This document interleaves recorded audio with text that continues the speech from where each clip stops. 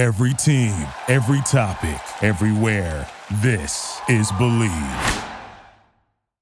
What's up, everybody? It's your boy Thunder Chats here, coming to you with our presenting sponsor once again, betonline.ag. It is your number one source for all of your basketball info, stats, news, and scores. Get the latest odds and lines, including the latest player reports for this year's pro basketball playoffs. BetOnline is always your sports information headquarters this season, as we have you covered for all your sports wagering needs: basketball, MLB, NHL hockey, right to UFC and boxing. BetOnline is the fastest and easiest way to get your betting info, including live betting options and your favorite casino and card games you can play right from your home. Head to the website today or use your mobile device to get in on the action. Be sure to use our promo code BLEAV, that is capital letters BLEAV, BELIEVE, to receive your 50% welcome bonus on your first deposit. BetOnline, where the game starts.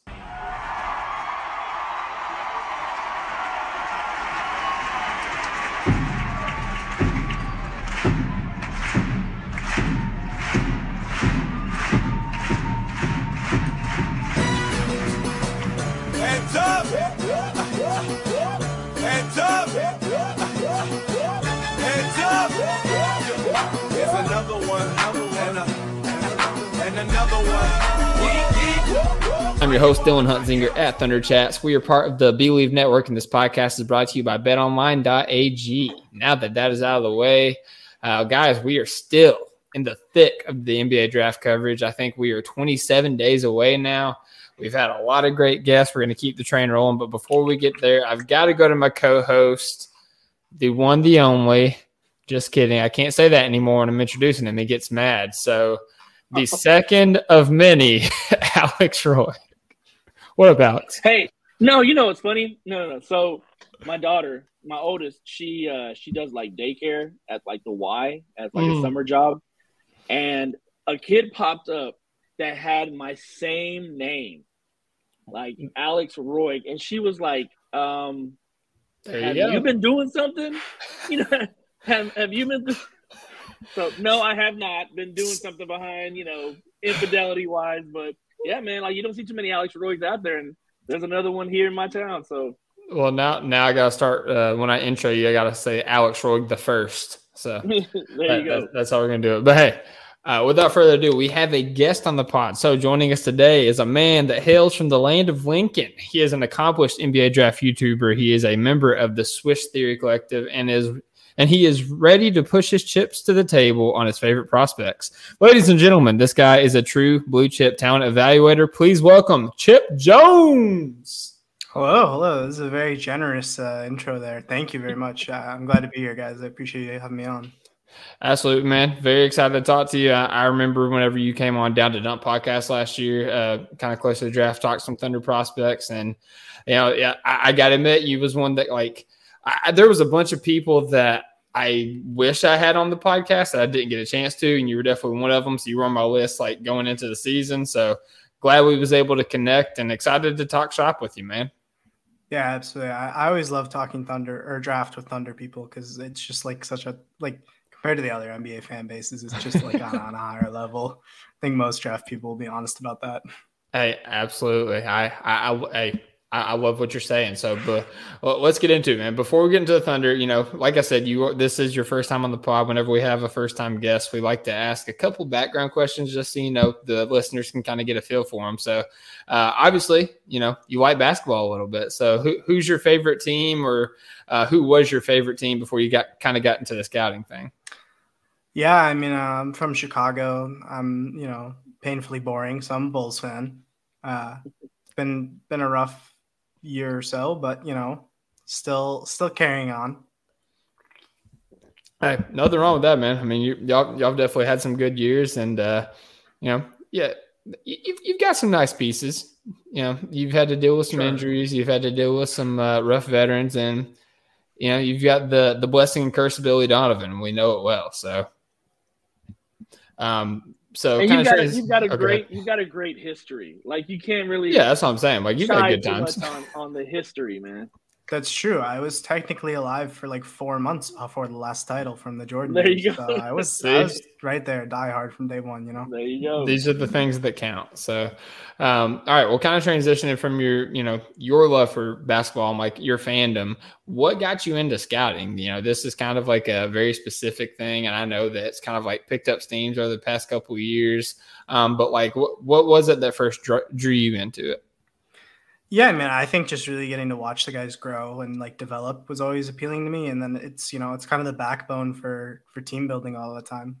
Most teams aren't successful if they don't draft well. And I was always, fascinated with like roster construction and stuff, playing like 2K and, playing the GM mode and stuff and building teams. So the draft kind of always was interesting to me. And then, NBA fans, I mean, like, the players, they get better every year. They add new things, but draft guys, I mean, you get like 60 new guys every year to look into. And so, there's always something new, always something fresh.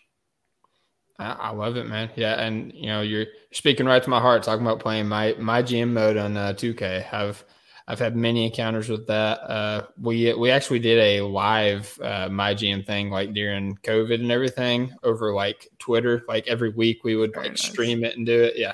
It was a good time. We won a championship in, I think, 2027. So good times. But, let's kind of stick with the Thunder. Obviously you've said some very complimentary things about Thunder already. But kind of talking about who is currently on the roster, what's just kind of like your overarching thoughts on the Thunder before we get into, who could be on the Thunder? Yeah, I mean, I think it's, you draft a guy with the number 2 pick, you're expected to not do very well, and then you almost make the playoffs. You got to feel pretty optimistic. I mean, they got like probably the best vibes in the league, I think. With like Jalen Williams and SGA and immaculate vibes. Yeah, the vibes are great. The skill sets match. I mean, SGA is like probably the best young guard. I mean like Luka, but he's probably one of the best young guards in the league. Jalen Williams looks great. I was a huge fan of Chet, still am. So I mean, it definitely looks very promising. What's your thought on Giddey? Oh yeah, that guy too. He's pretty good. I like it. It's an important one. Yeah, rock solid analysis, Josh Giddey. Yeah.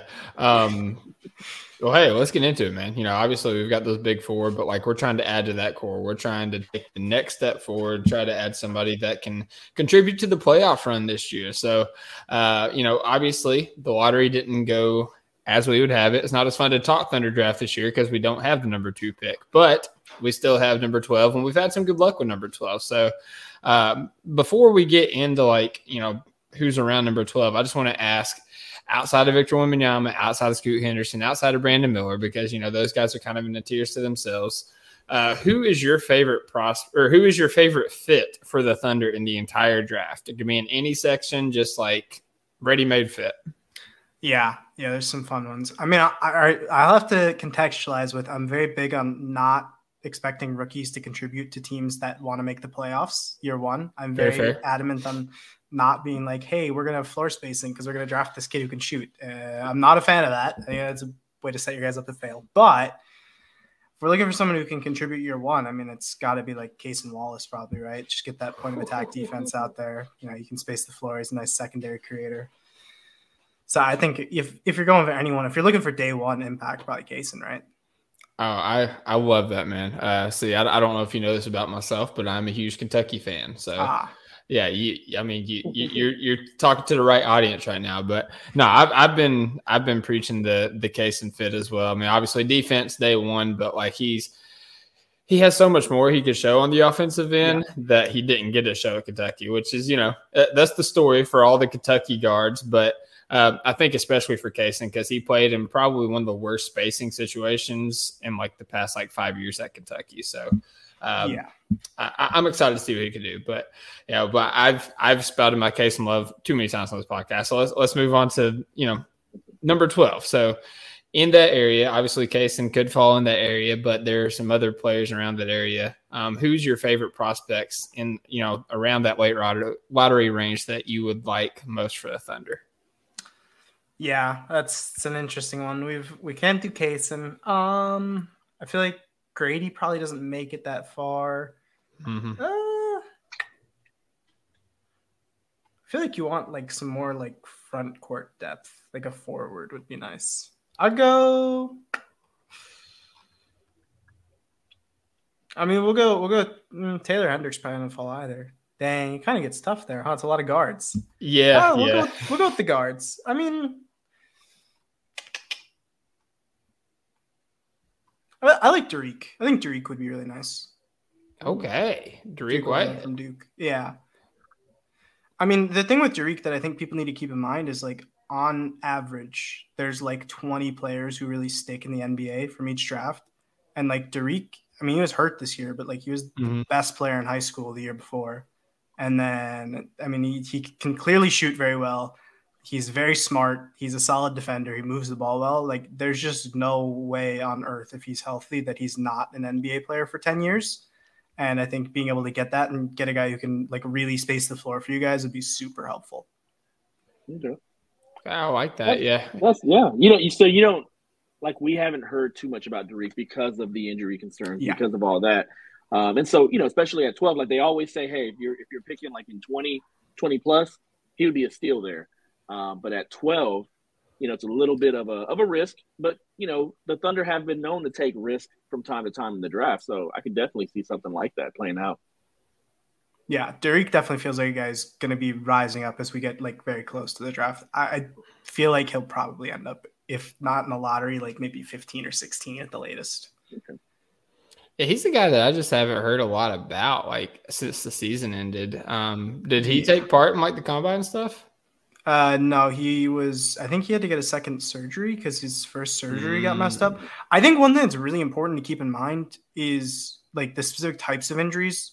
Because the biggest thing I think is like with foot injuries is like you can't do anything. Like you can't put any weight on it. So you can't like go get shots up really and stuff like that. So he had a foot injury coming to Duke and like he missed like all like the training camp and stuff. He couldn't like play basketball the entire summer and then just came in. And I mean, he's young for the class too. Dariq's still 18. He's going to turn 19, like I think after he debuts. So, I mean, it's one of the youngest guys in the class too. And I think if you go back and look at like Geico Nationals, where like the best prep schools are playing against each other, Dariq was like by far and away the best. So he just was like anyone that you want in like the lottery that was at like a top prep school. It's a freshman right now. Dariq was like way better than them last year. All right. I love that, man. Yeah, he was a guy that I kind of highlighted like going into the season, a prospect that I was watching. Of course, that was before the injury and, everything happened. And, as players fall, other players rise up. So, but yeah, he was the guy that I kind of highlighted, like Alex was saying, trade back into the first round. But, if there's a GM that's going to go get their guy, no matter what position it is, draft boards be dang, mock drafts be dang, it's Sam Presti. So I like it. Who else you got kind of in that range that you could see that you would like to see the Thunder try to go get?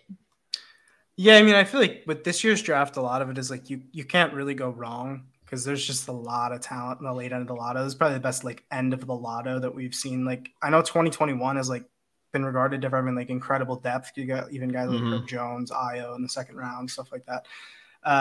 But at the same time, like this back of the lotto here, I think is more talented than 2021's like back end of the lotto. So I think you can't really go wrong. Although I guess some of the guards in that range are a bit iffy. I think like Keontae George would be really nice at a Baylor. I think he just like as a secondary creator is really, really solid. And he just, when you're looking, I think one thing with the Thunder is you want guys, they kind of prefer guys who have like a lot of like skills that they can kind of put together. So guys who can pass, dribble, and shoot and kind of do all three at a decent level, they can kind of refine the game from there. And I think you're looking at guys like Keontae George, he has that.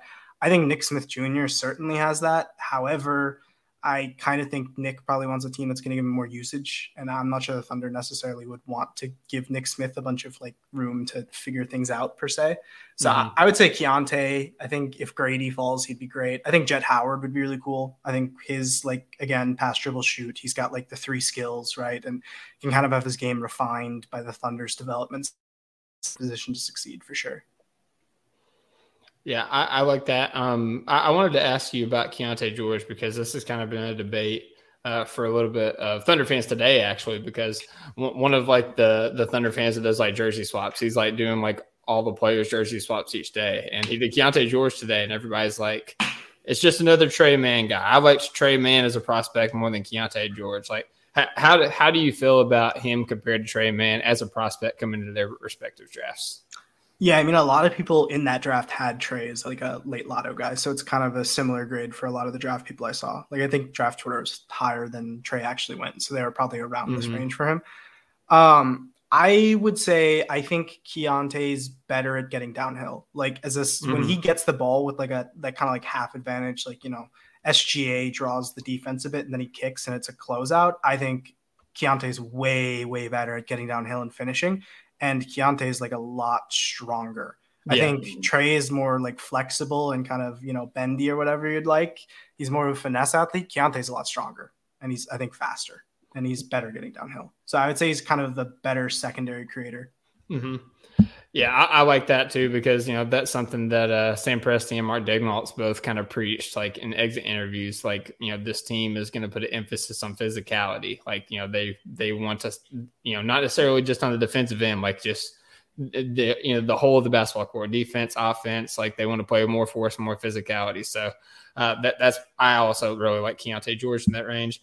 I'm going to ask for one more before we move on to the next question. You got anybody else in that range before we move from 12?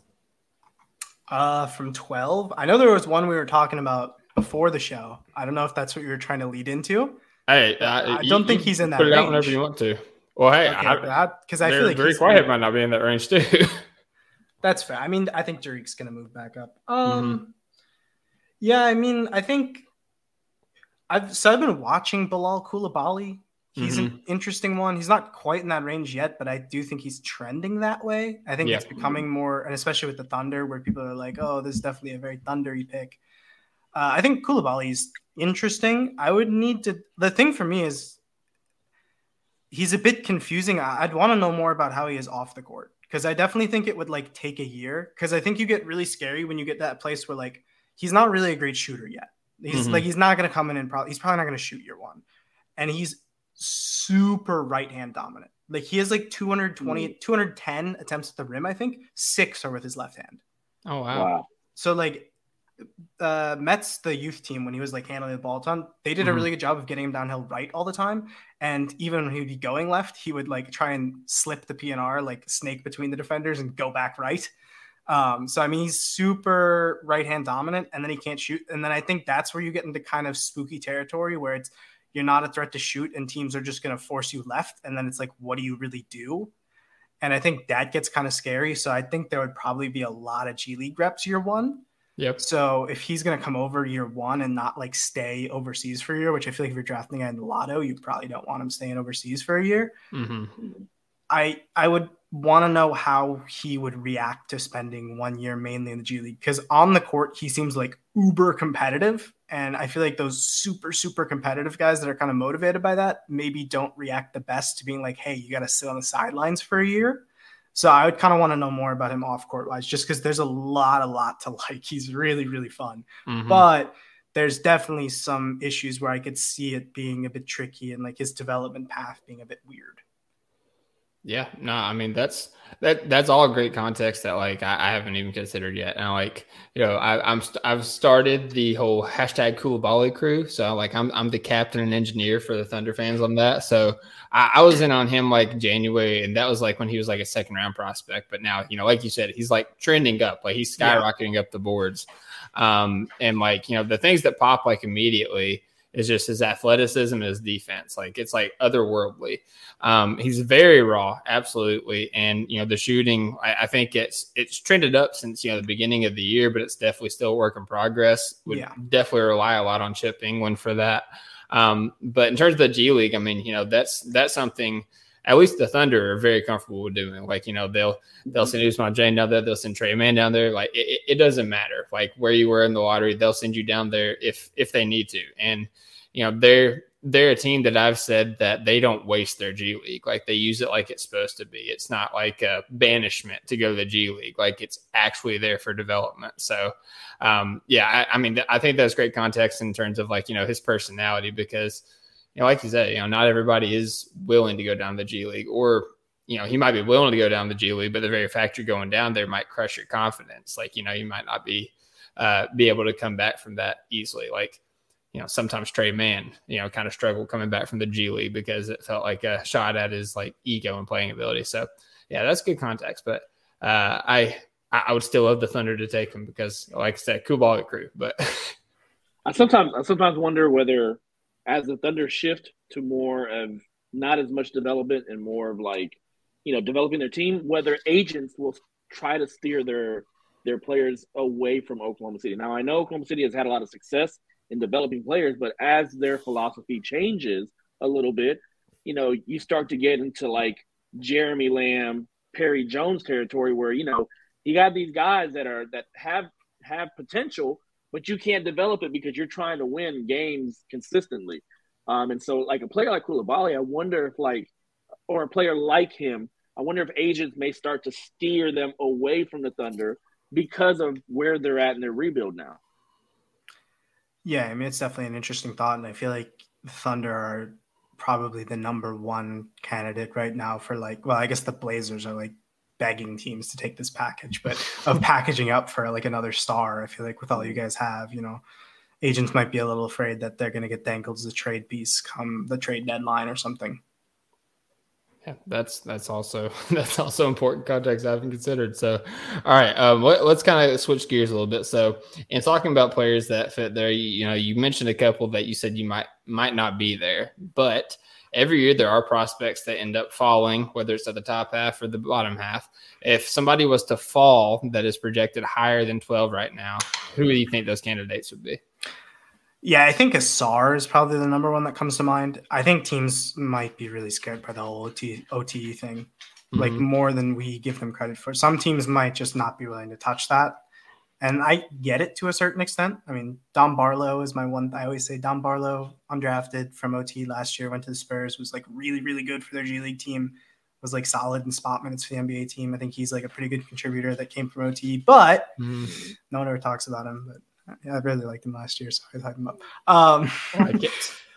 But yeah, I think Ausar is probably the one that comes to mind. I think with how much talent the Thunder would have around him on the perimeter, it could really engage him in like an off-ball role, and it could work really, really well. And obviously, I think, an elite perimeter defense. I know Dort's like very good, but there's some screen navigation, off-ball defense stuff that's a little sketchy there, right? But I think Ausar is like a lock to be like an all defense, like a perennial all defense guy. Yes. And I think having someone like that on the perimeter could really help. And, Jalen Williams living off like secondary playmaking and cutting a lot of times. I mean, that's Ausar's bread and butter at the NBA level.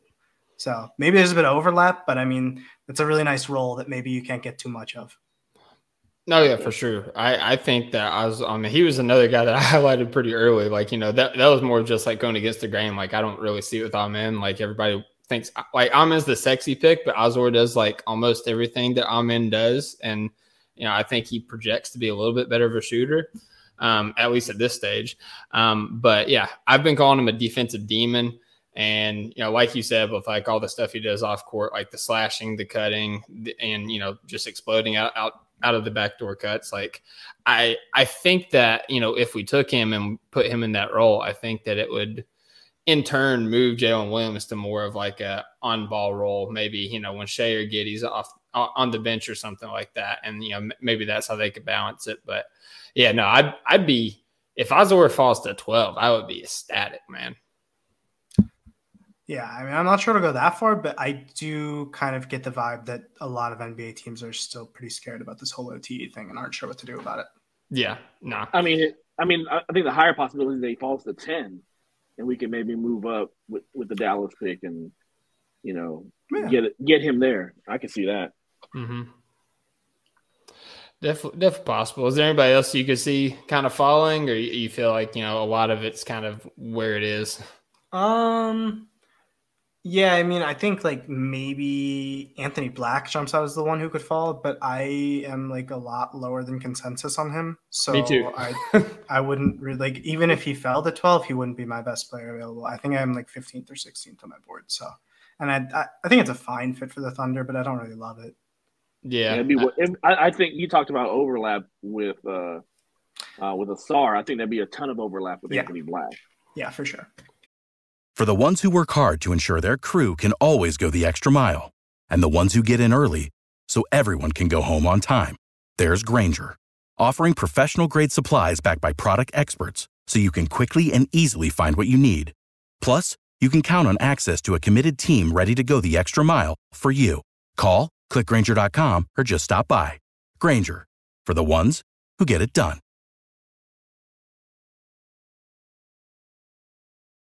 Yeah, that's definitely fair. Well, hey, we talked about players falling, but, when players fall, other players rise up. So you kind of talked about a couple players that could be, reaches there for 12. So let's go down to the first round. So let's say, somebody falls a little bit later in the first round than was originally projected. Obviously, the Thunder have a treasure trove of assets.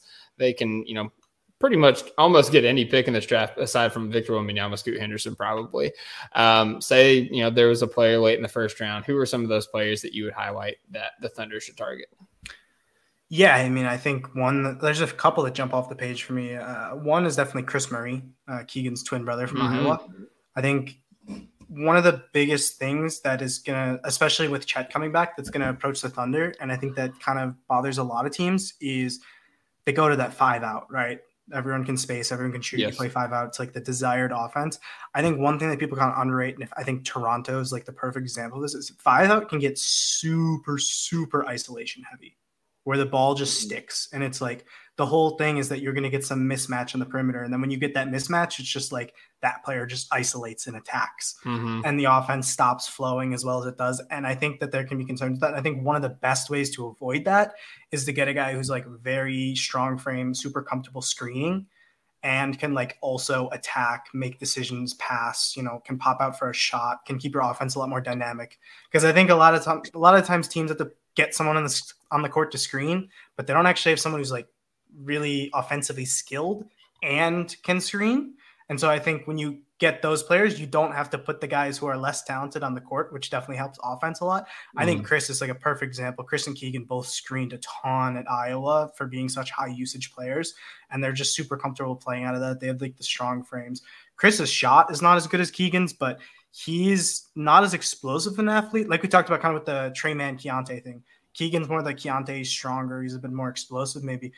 Chris is like way more flexible and like moves a bit differently. And I think he's a really creative passer, which Keegan's kind of robotic and not much of a passer. And Chris is like much more developed with his handle. So I think as a guy who can like screen and like dribble and pass, and he can't quite shoot. If he could, he would probably be picked as high as his brother did, but he can't shoot. So not as good, but there's indicators that it's all right. And I still think he's a really interesting player.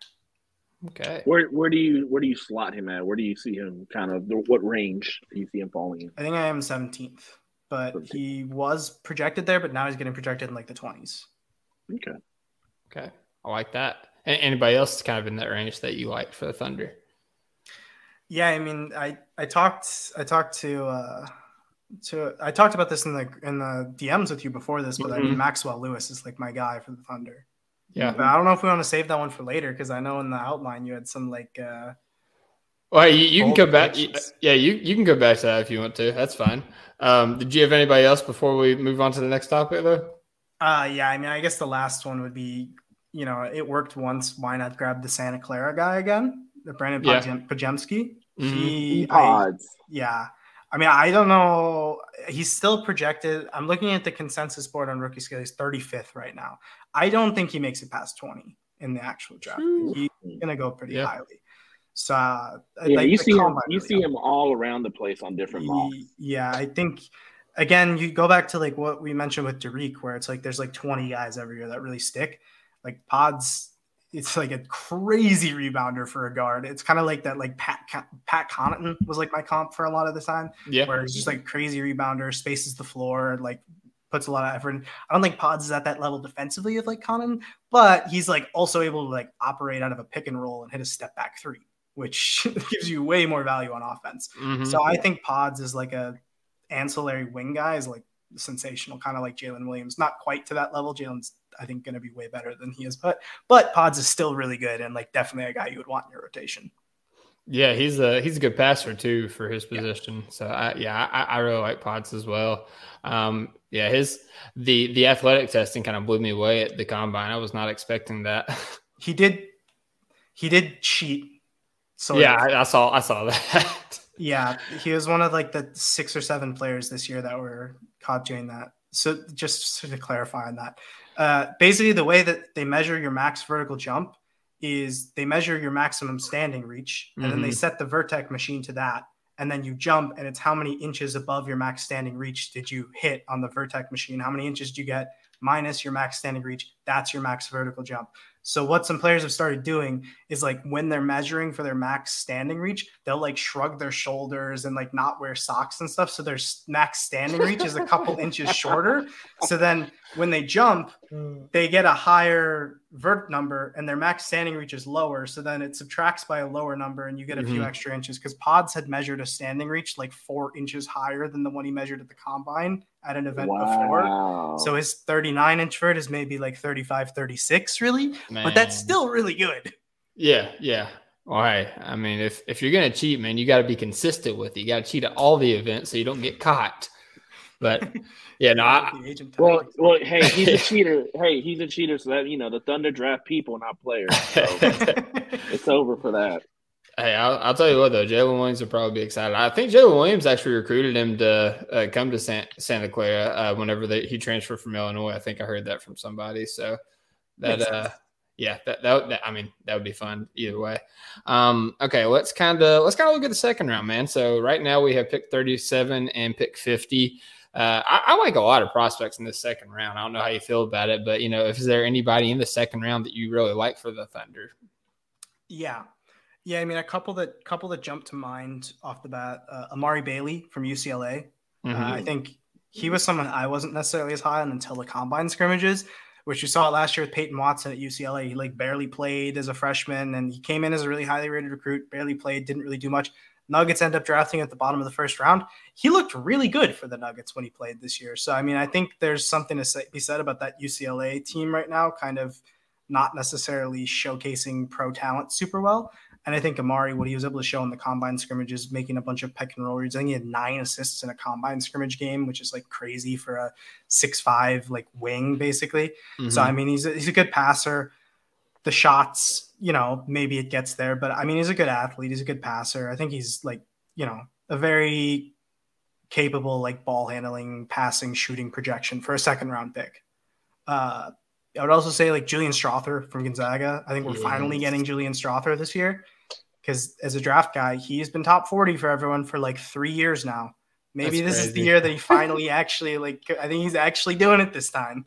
So Julian Strother keeps going back to try and get the first. Not sure what'll happen, but early second round, you could get a great player. Really cool athlete, fun defender, 3-and-D guy. Just, a nice guy to have in your rotation. He's got legitimate size. I think he measured like 6'7", 210-ish. So nice forward to add to the group. And then the last one I had written down here for this one was Jordan Walsh from Arkansas.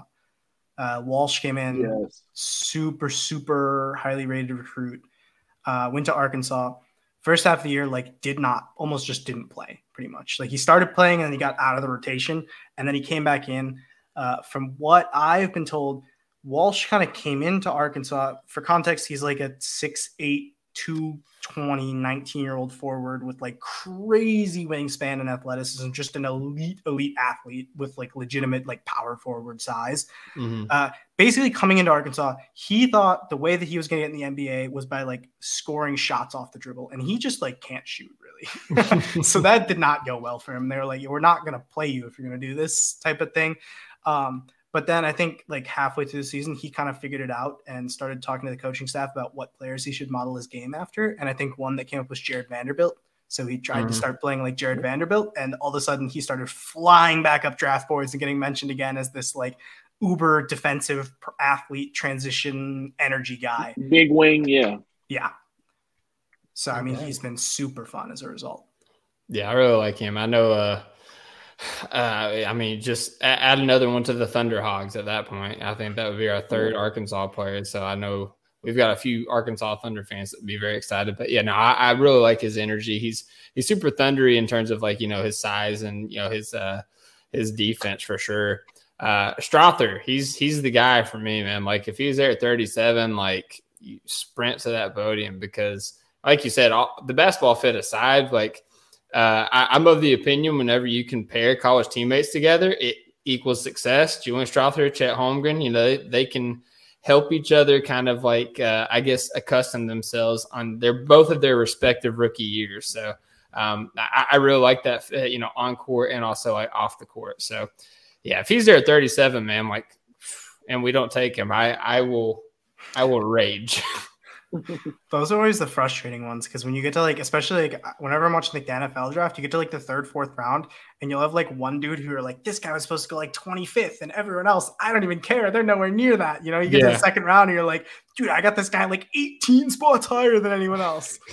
Or you could be like the Bulls, and you draft a guy at 18 that I had ranked lower than the guy you got undrafted. But like, start going crazy, raging at what are you doing?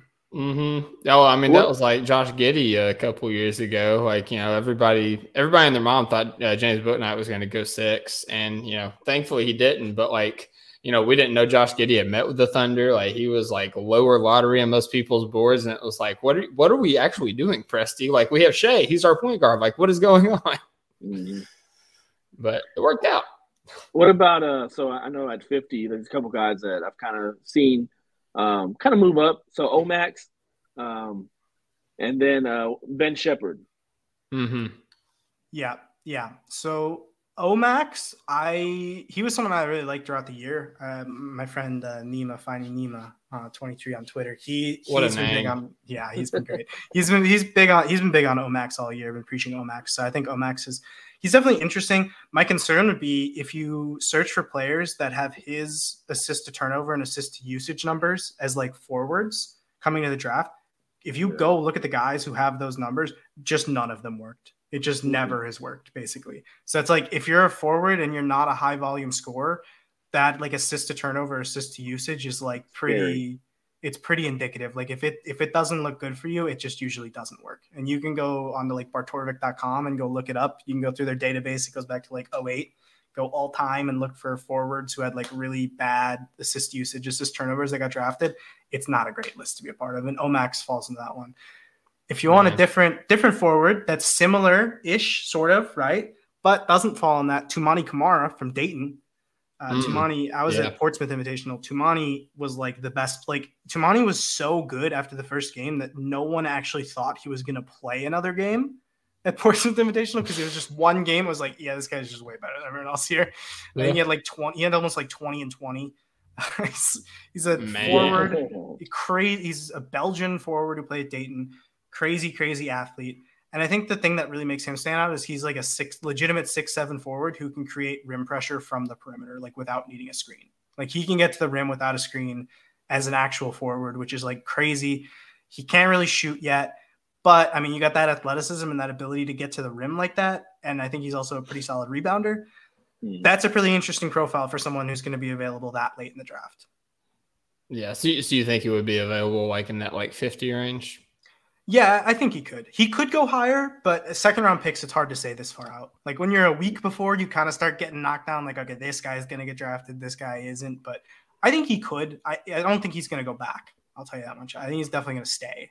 And I don't think he'll go above like 40. So he could be. Wow. I got you. And then Ben Shepherd, how'd you feel about him? Yeah, I haven't watched a ton of Ben Shepherd. He's interesting, but I think Ben Shepherd was another one who fell into the Omax thing. I'm pretty sure he was another forward. Oh, no. I don't know. Maybe it was – he's got his analytics were like not great at Belmont. I can pull him up, but – his assist numbers are better. He can shoot. Yeah, he can shoot. Got good frame. I think he seems fine. He seems not offensive, although I haven't really watched him a ton, so I don't want to comment too much. Mm-hmm. Yeah, that's fair. I want to ask about another guy that kind of performed pretty well at the combine. Not getting as much shine as those guys, though, or pods. Seth Lundy out of Penn State. He kind of put on a display shooting the ball. And I know, for one, we have a Thunder fan. Shout out Keenan, who's a Penn State fan also.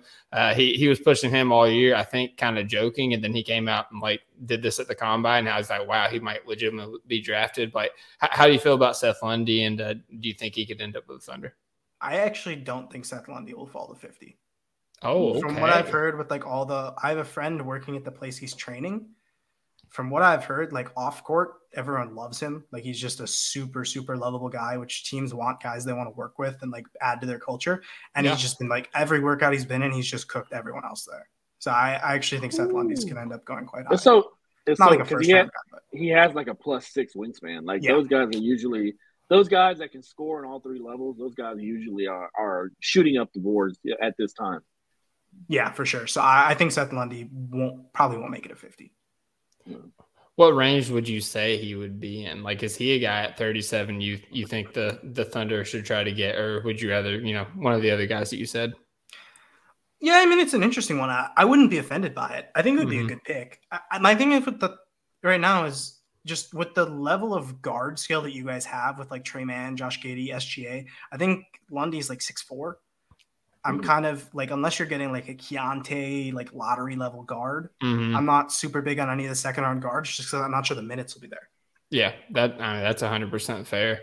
Yeah, that's kind of been my argument with like the guards, with the near the top part of the lottery is, there are guys that can like compete with Trey Mann for that like 6-man spot, because I'm not giving up on Trey Mann yet because, the flashes we saw in year 1, but we saw some dark points in year 2. So we got to see which one of those went out in year 3 and like what kind of player he actually is. But he has potential to get left behind, especially if we take a guard, that high in the draft. But yeah, I understand, the drafting for need, drafting for fit, kind of late in that spot, probably not the best.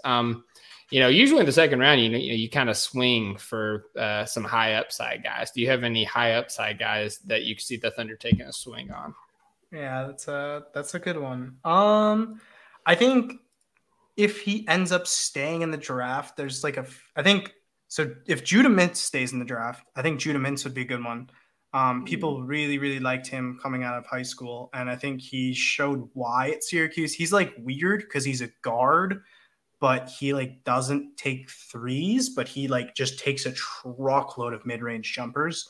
Oh wow! And if you look at guys, and I know that doesn't sound great. I know I'm not really selling him here, but I promise. This is from a Chicago fan who DeMar DeRozan is probably your favorite player. But... I'm a dejected Chicago fan. No. Okay, but here's the thing you got to keep in mind, right? If you go look at the guys who have taken like a ton of mid-range jumpers at like that level of efficiency in college as Judah, it's like an incredibly good list of players. Like it's not at all like the mid-range guys. It's like guys like Devin Booker, Tyler Herro, I think TJ Warren. There's a lot of guys who like didn't really necessarily take that many threes in college or shoot that well from them that took like that many mid-ranges and were able to create that space and shoot from, because a lot of times, I mean, he's 19 and he's like 6'4", 175. He just might not actually be strong enough to consistently get the threes there from like NBA range at this point, right? So I think, you get a year or two, you add the like 10 pounds of muscle or whatever, right? All of a sudden he can hit those threes. And I mean, you could have a crazy, crazy good player as a guard that low in the draft. I know we just talked about not going guard, but I do think if you're at 50, Judah's upside is too good. I also think this is going to be a big sleeper. You've probably never heard of him, but Zach Edey from Purdue. Oh God. Big boy. Yeah. I mean, big boy. He's good. He's the way he can move at his size is good. He's a great rebounder. He's good at passing when he gets doubled. We saw that at Purdue. We saw that against Fairleigh Dickinson. He got doubled every possession and made the right pass, and his team just missed every shot. I mean, I get the like slow-footed college big thing, but I don't actually think he's that slow. I think he's really good. I think there's like obvious things he's good at. I don't buy open gym workout shooting, so I don't care about the video that came out of him hitting threes. I don't care. But I mean, he's got good touch. He moves well for his size. He's a good rebounder. I think the upside of him being like an actually productive NBA center is definitely there because, I mean, he is 7'4", 305 pounds. I mean, with pick 50, if we can get a victory cigar like Boban or like Taco Fall, I'm down, man. Like, we need that guy on our bench. Yeah, I mean, I think that the thing I would say that's different is I actually think Edey, like those guys, like, yes, they're big and they're kind of like very niche. I actually think Edey could be like very good. He actually could be like, he's actually like a legitimate basketball player that like happens to be that size. Like I see him play and I see a little bit of Zubac, but of course at a slower range. But I do see a little bit of Zubac with his movements and with his touch around the rim. Yeah, for sure. I mean, I think there's value in getting a guy that big with the NBA going so small. And I mean, he can move. He's not like immobile. He's a real, like for his size, he's incredible at moving. Yeah, he gets back in transition really well for his size for sure. There's actually I have an outstanding bet with one of my Twitter followers that he does not go in round one. They are of the mindset that he is in round one. So hopefully that lands me $20 at the end of this draft cycle. So how you feel about my chances there, Chip? Can I get in? I'll also put 20 up on that. We'll split the pot, man. Yeah, no, I like it. Let's see here. One of the guys I was going to ask you about, we had Matt Babcock on earlier this week, and he had mocked Imani Bates at pick 50 for us, which I know, personality-wise does not scream Thunder player at all, but upside-wise, whenever you take a risk on somebody that, was once the top of the class. Like I was very much of the mindset, like we should draft BJ Boston and like the first pick of the second round in his draft because, he was top 5 at the beginning of the year and, might as well kick the tires on it, that late. But Matt actually pitched the idea of, with Imani being such a terrible, shot selection guy, he pitched the idea of kind of running him through screens. So because he's a good 3-point shooter, like he has good 3-point shooting touch and, he can shoot over the top of guys with his height and everything. But his problem is he gets the ball in his hands. He starts dribbling. He puts his head down with the tunnel vision and then he forces terrible shots. But, if you get him in situations where you run him through screens, you get him in spot up situations and he's just shooting off the catch, then he could actually be a weapon. How do you feel about that? And how do you feel about Imani Bates just kind of period as a prospect at this point? Yeah, I mean, if you can convince Imani to become a system guy, you've done some great things. So, yeah. I think, if he buys into a system, there's definitely a player there that can be interesting. I mean, I feel like he's going to be like an utter liability on defense, like a significant liability. He, fortunately for him, this combine helped him a lot because before his first year at Memphis, they did a combine at Memphis and he, I think, measured with a -2-inch wingspan and like a 24-inch max vertical. And so people were like, this dude's less athletic than my grandma. This dude's not going to play in the NBA. Then he went to this combine and he tested not great, but I mean, it was better than 24-inch max vert, -2-inch wingspan. Mm-hmm. So, I mean, I think, you could draft him if you wanted. But I think I'm not sure he's going to be that good of a shooter to warrant that. Because, I mean, I guess you're looking for a Duncan Robinson type shooter at that point, sort of, right? Yeah. I'm not quite convinced Imani's that good of a shooter, but maybe. Yeah, no, hey, 100%. I understand. Just wanted to present the option. There was one other guy that he kind of pitched, and this is another upside play, and he actually might not even stay in the draft at this point. But Julian Phillips out of Tennessee. How do you feel about him, his game, and his potential fit with the Thunder? Yeah, I mean, if Julian Phillips stays in, definitely would be an interesting one. And I think the Thunder are one of the few teams that could take a guy that raw and really actually develop him into something. Mm-hmm. I'd be interested to see what they come out with. I would be very surprised if he stayed in the draft. I would think 99% he's not going to stay. I feel like he's done himself a lot of good by doing all of this because he's definitely raised his stock after a underwhelming year at Tennessee. Yeah. But yeah, I mean, I think the Thunder could develop him. I wouldn't be over the moon about it, but I wouldn't be looking to get him in the first round. I mean, if you go take him at 37, I wouldn't be mad about taking the swing. I'm not the biggest Julian Phillips guy, but I mean, he's definitely a crazy athlete. So you've got that. And I mean, he has decent levels of skill for being that athletic and he's super young. Yeah, I saw news that Kentucky's actually trying to reach out to him. So I hope he takes out of the draft and, we get him in the transfer portal because right now I think we have 7 active roster players for next year. So do that, Julian. All right, man. Kind of looks like he has had 4 active roster players last year. So okay. The shots at UK. I love it. All right, here we go. Let's get into the fun part of the draft here. So, or not the draft, but the podcast. So, based off our current picks, pick 12, 37, and 50, what is a fun draft combination for the Thunder for guys in those range? Yeah. So for me, for 50, I put Arthur Kaluma from Creighton. I think Kaluma is a really good rebounder. I would be shocked if he didn't go to Portland because he played for Team Uganda and Schmitz was involved with the Team Uganda stuff, so I feel like he is like a connection and might really want to get him. But I think Kaluma's a really good rebounder. He's a really creative ball handler, and he's a pretty good athlete. The shot's not quite there, but I think like with his athleticism and like rebounding and kind of handle creativeness and kind of creation abilities, he's definitely a really interesting one as like a guy who can. The hardest thing out of shooting, dribbling, and passing to develop is dribbling. He can dribble. He can already provide value as like a rebounder and an athlete, and he's a pretty good defender. So I mean, if you've got like Chip England, if you can teach that guy to shoot, he'd definitely be a very valuable player. So I had him in at 50. Like that. At 37, I was torn between Strother and Amari Bailey here, but I went with Amari Bailey. I'm sorry. It's okay. I forgive you. I think either would be it's like a very, very fun pick. I think I'm really interested in this idea that like the UCLA system just doesn't show these guys. And I think Amari Bailey was like the number 2 player on like the consensus ranking index coming into the year. So, I mean, you just look at mock drafts now. Like you have a Dembona, you have, Amari Bailey. You just have guys that you can tell NBA scouts look at them and see potential, but I think the system kind of brings them down. Yeah. So I went with Amari Bailey, and then I went with my fun pick, my one that I told you that I think is going to happen as my 12, which is Maxwell Lewis from Pepperdine. That's my big Thunder thing. Is I think like the most Thunder thing is they're gonna take Maxwell Lewis at 12, and no one's gonna see it coming, and everyone's gonna freak out. I think it's gonna happen.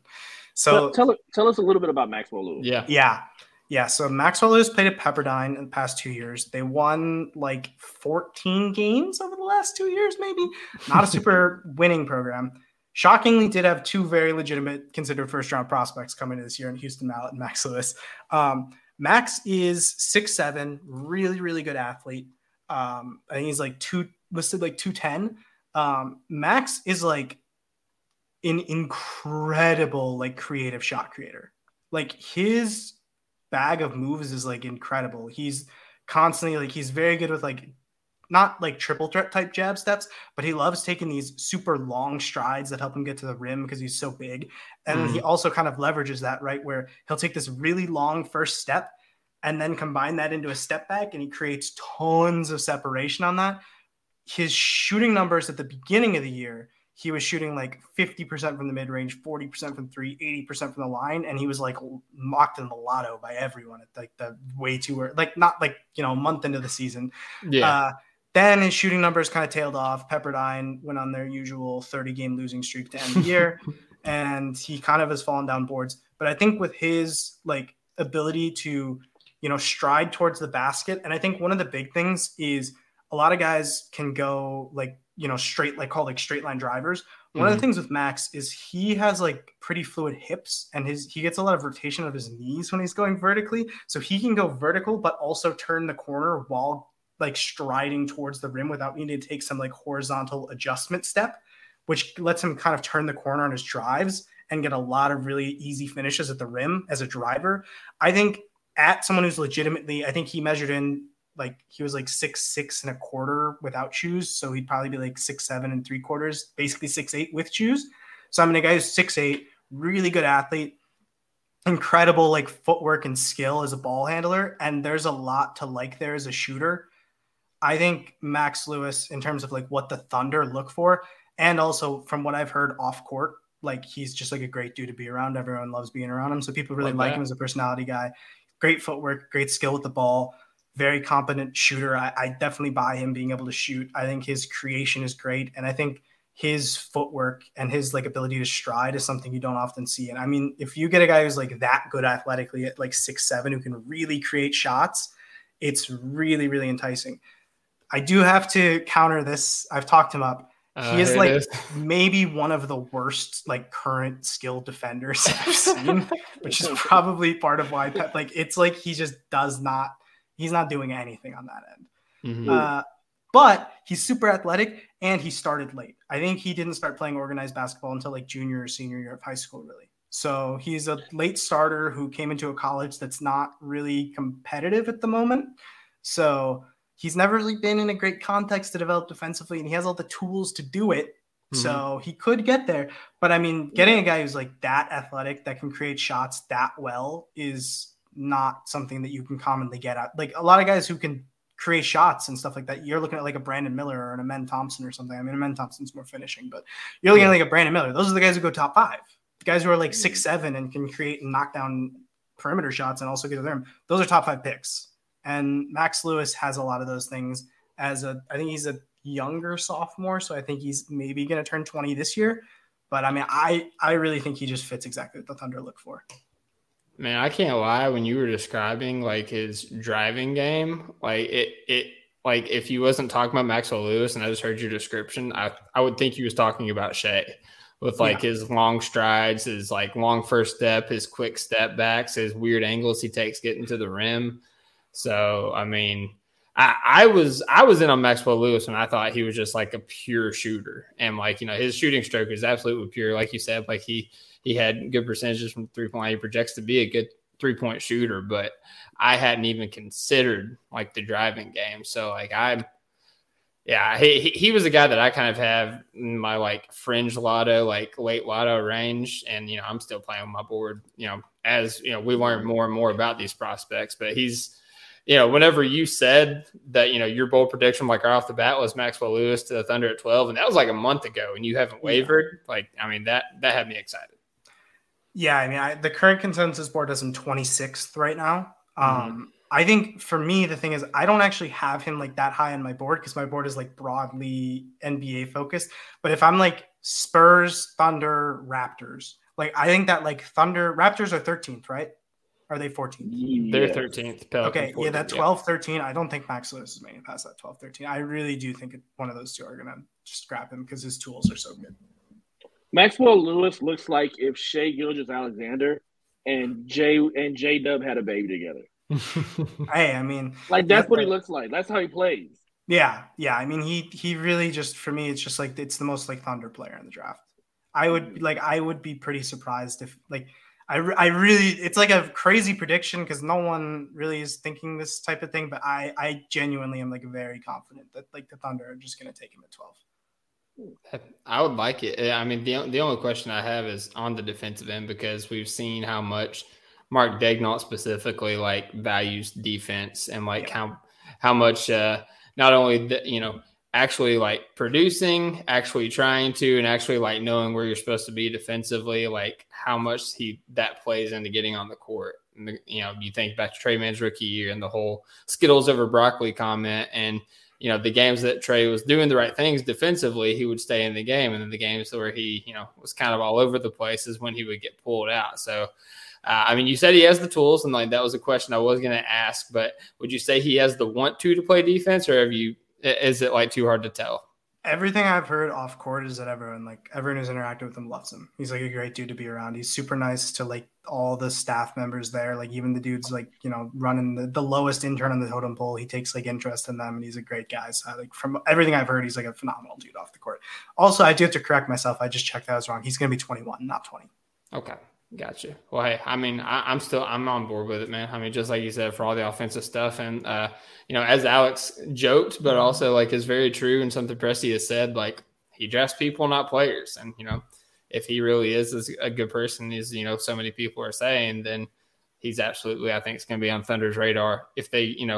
Whenever they meet with him, they interview with him, I think it'll do him well. So, Chip, we are right about at the hour mark. I haven't got a text saying I'm getting divorced yet, but I'm not going to push my luck. So I appreciate you coming on, man. It was awesome getting to talk shop, talk draft with you. I mean, you brought up a lot of context that, you know, I haven't even considered. You brought up some things that we hadn't heard before, so I appreciate your perspective.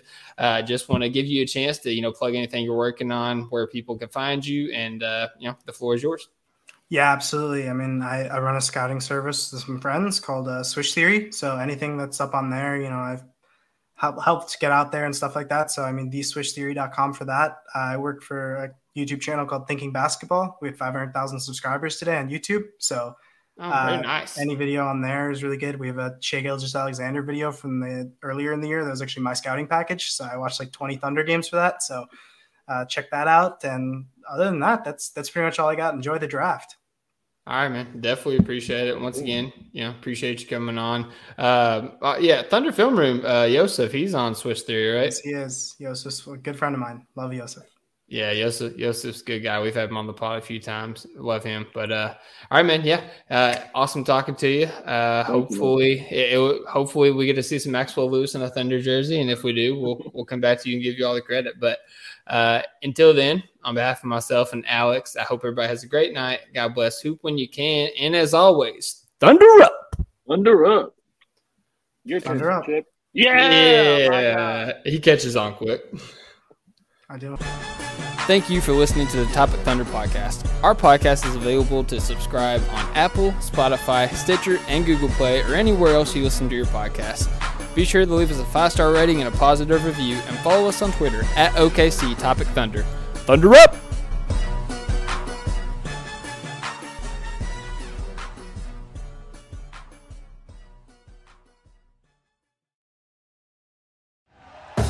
Thank you for listening to Believe. You can show support to your host by subscribing to the show and giving us a 5-star rating on your preferred platform. Check us out at Believe.com and search for BLEAV on YouTube.